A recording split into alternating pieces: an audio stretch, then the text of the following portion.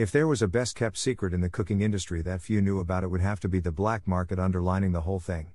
Fed by cash and odd tax rules, a server can earn enough to support themselves and have some fun on the side. When I say black market, I'm referring to the side businesses that employees engage in for extra money. As I discussed earlier, Jeremy was the go-to guy for marijuana and other recreational substances. Nate Dogg was burning and selling the latest CDs that people couldn't afford to pay $20 for. Even the strippers started to come to him for their music. Back in the bowels of the restaurant, one could find car stereos, the latest movies still in the theater on DVD, but with Korean subtitles, videos, games at a fraction of the cost, and even CD players with subwoofers that had skip protection built in. This was before the iPod, and as long as something could be copied in a basement or burned on a computer, it was available for purchase. I was kept out of the market until someone requested music that only I owned. I was the nerd, the guy with shitty taste in music and movies, the guy who hated pop culture and all of its bullshit, but when someone came around with a pocket full of cash wanting the latest Tool CD, Nate came knocking on my door. There was also my jazz collection and a fondness for early rock and roll. What Nate ended up learning over time was that strippers had a tendency to change their taste in music as often as they changed their shoes. One moment he was the go-to guy for the latest rap album, then he was forgotten because he only had the music he liked. He branched out looking to expand his selection. His chance of being the guy that a woman like Jordan wanted to be with was slipping. Mixed CDs were brought to work and popped in the CD player as a way to drum up business. People would hear a song and ask, "What's that?" And Nate would get his book out, flipping through the 96 CDs he had available, and pull out a freshly burned copy with the price tag of $5. To say that someone in the food industry is lazy is to not know of whom you speak. Long hours in the kitchen, working over a hot stove, cleaning, prepping, screaming and yelling are all in a day's work. Then there is the after hours of hustling to make a few dollars more. Long hours of downloading music, burning CDs, and hunting at the library for those rare gems people have asked for could take up your time. Making connections with shady people who found items that fell off a truck. Those military connections that would mail boxes of DVDs from Asian military bases to show up in a backpack at work. These were all things people were doing, and they took time. If a server had tickets to the latest show that sold out at Wings Stadium, it's because they woke up first thing in the morning and stood in line outside the ticket office. If you wanted them, you were paying the asking price. There was a market within the market, and I still cannot figure out to this day how they managed the time to do it all. Things could become violent in the kitchen. Threats were common. Knives were pulled. It wasn't uncommon for people to come in with black eyes from deals that had gone bad. These acts were a consequence of the lifestyle. It wasn't sought out, it just happened. Then there was me. For a time, there was a show on Fox featuring fights from the Tough Man competition. It consisted of young men from different backgrounds fighting in boxing rings, trying to be the last man standing at the end of the night. One of the hosts was a model for the Fredericks of Hollywood catalog, so that showed you how classy this thing was. In Kalamazoo, the event was run by a shady guy with a business called Adorable Promotions. Men would pay $50 to get in the ring and beat on each other. Some did it for fun. Some thought they were good. There were the few that had lost bets or were dared to enter. It wasn't uncommon for guys to disappear before they entered the ring. Bored, wanting something to do, and missing my old Taekwondo classes, I signed up for the competition. My instructor had been teaching me boxing on the side with Taekwondo, and I thought I might have a chance at getting somewhere with it. Word spread at work, and I thought I might have a small corner somewhere in the arena where my name was chanted. I was wrong. I trained, running a 5K every day and doing bodyweight exercises. I hung a heavy bag on the tree behind my apartment. I let my sideburns grow and called myself the Wolverine. Yes, it was hokey, but I was having fun with it. The night I went to weigh in, the room was filled with guys trying to feed their egos. I could tell most of them had never competed in anything like this before. There was the stare down, the guy who wouldn't shut up about how good he was, several guys slamming beers, and the guys who had their girlfriends there as props.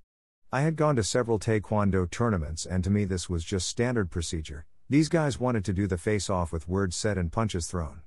We didn't even know who we would be fighting yet. I weighed in at 188 IBS, 3 pounds over the limit for middleweight. I was in with the heavyweight boys, fuck. When I told people at work that I was competing, Nate laughed and said the DJ at Deja Vu was also entered, and then the place was plugging a ton of money into advertising and sponsoring him. Max was a former Muay Thai fighter from Thailand. He was tall, thin, and appeared to be in shape. He wore a long ponytail that hung past his butt cheeks and could appear intimidating. Nate warned me to look out because he would fuck you up. I laughed and brushed it off. Rob laughed when I told him I entered the competition. Looking back, a lot of people rolled their eyes and laughed. It was becoming clear that I had no support in doing this thing. It was going to be all me, only me. The night I went to Wings Stadium, I had a gym bag that consisted of shorts, warm-up pants, and that was it. My shoes were a pair of Chuck Taylor All-Stars, and I hadn't thought about wearing hand wraps because the gloves were already 14 ounces. For practice, I would shadow box using 3-pound weights. After 20 minutes of that, 14 ounces felt like wearing winter gloves. Fights were announced, and it turned out I would be fighting DJ Max. We came in at the same weight 3 nights before, and I had a feeling we would be paired together. I sat on a bench watching the fights. A man would come around announcing the upcoming fights so that we could warm up. There was a bodybuilder who was constantly jumping rope, and when he entered the ring, he gassed out in the first round and was pummeled in the second. The guy he was fighting looked half his size. There was George of the Jungle, who knocked out every guy he fought with a right hook, the only person to fight twice in one night. He filled in a slot after knocking out his opponent in the first 5 seconds of the first round. My name was read on the docket and I started to stretch. I did some jumping jacks to loosen up. In the ring, a guy was fighting that they kept sidelining because he wouldn't blow zero into the breathalyzer.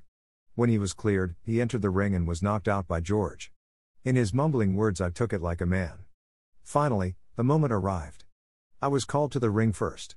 I jogged out, slid through the ropes, and the corner guy slid my gloves. "No wraps?" he pointed out. "Nah," I replied as if they weren't needed.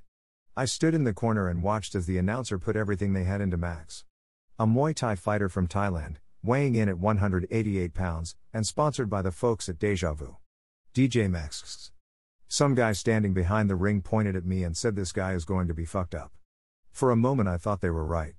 My goal at this point, hit him hard and make sure he remembers me when this is done. Max slid through the ropes and started hopping around. The long ponytail reminded me of the move Kickboxer, and I questioned for a moment if I had health insurance or not. The ref had a stand in the middle, I had to look up at Max, and the rules were set. We touched gloves and went into our corners. The bell rang and we were off. It was a race to the center of the ring. Max was hopping around on the balls of his feet, something I wasn't familiar with and told to never do in all my years of sparring. His hands were up blocking the sides of his face, so I went straight in, snapped a jab between the gloves and hit Max square in the face. His head snapped back and blood appeared everywhere.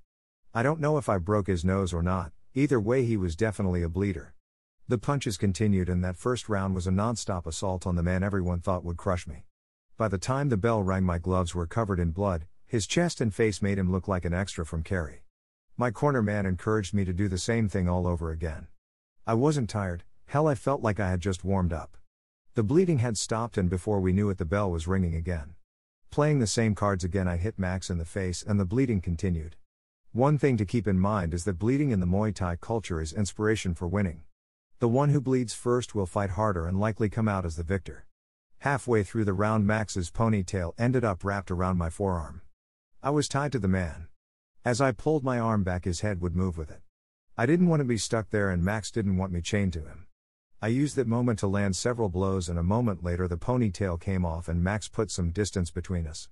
Between the heavy gloves and the padded headgear it was difficult to feel anything. The leather of the gloves would slap against your skin, everything was wet, your body moved around as you were pushed and pulled in different directions, but there wasn't any pain.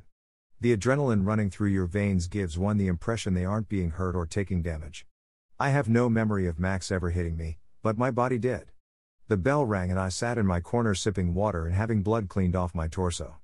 Keep doing what you're doing. You already won this fight. Don't let him knock you out. The corner man didn't need to tell me the obvious, but I appreciated it. In Max's corner I could hear his corner man saying he's tired, now it's the time to go in and give him everything you have. He was wrong though. I wasn't tired. I used an old trick from my days on the track team in high school and chewed some coffee beans before the fight. I had a caffeine buzz that the hipsters as the local coffee shops would be envious of. The bell rang and we continued where we left off. This time Max was trying to land some blows. I bobbed and weaved, slipped into his world and continued the assault on his head. I don't remember being stuck in a corner or either of us leaning on the ropes. We were in the middle of the ring, the crowd cheering as the two of us threw punches, waiting to see if one would fall or finally give up as so many had done before. The bell rang and the crowd cheered. It would have to go to the judges. There was no question as to who won, but I had seen fights be handed over to people who didn't deserve it in the past. The judges were unanimous and my hand was raised. The Wolverine was screamed over the speakers and I left the ring to calm down in the locker room. I found Max later, laying on a bench with his head wrapped in bags of ice. His eyes were swollen shut and he was having trouble breathing. I was still feeling fine and left not longer afterwards. We were one of the last fights of the night and George ended the night with another knockout. I went to Nate Dogg's place and found his car in the driveway. I thought maybe he left after the fight to beat traffic. I stepped in the house to find him at the computer downloading pictures of Britney Spears. "Get your ass beat, motherfucker?" he asked. "You weren't there?" I asked, disappointed. "Fuck no, I have better things to do." Nate went back to his computer. That was the start to the end of our friendship. This guy that I spent so much time with was like everyone else in my life at that time, a huge disappointment. Later I saw Rob and he wasn't there either. I told them that I won the fight and that I did fight Max.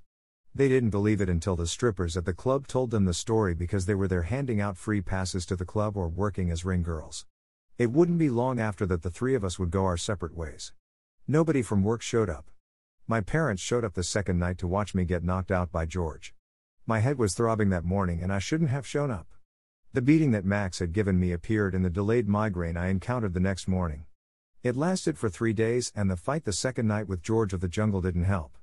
I have heard people refer to the kitchen as a military setting, divided up by ranks and jobs, everyone assigned to their post. One would think there would be a level of loyalty, the desire to support your brothers of the spatula.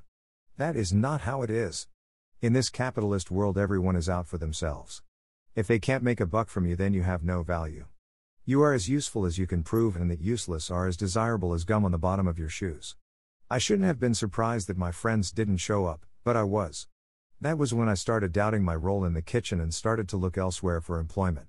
That night, for all the headaches, letdowns, and disappointments changed where I would be in the world, little did I know that it was only downhill from there.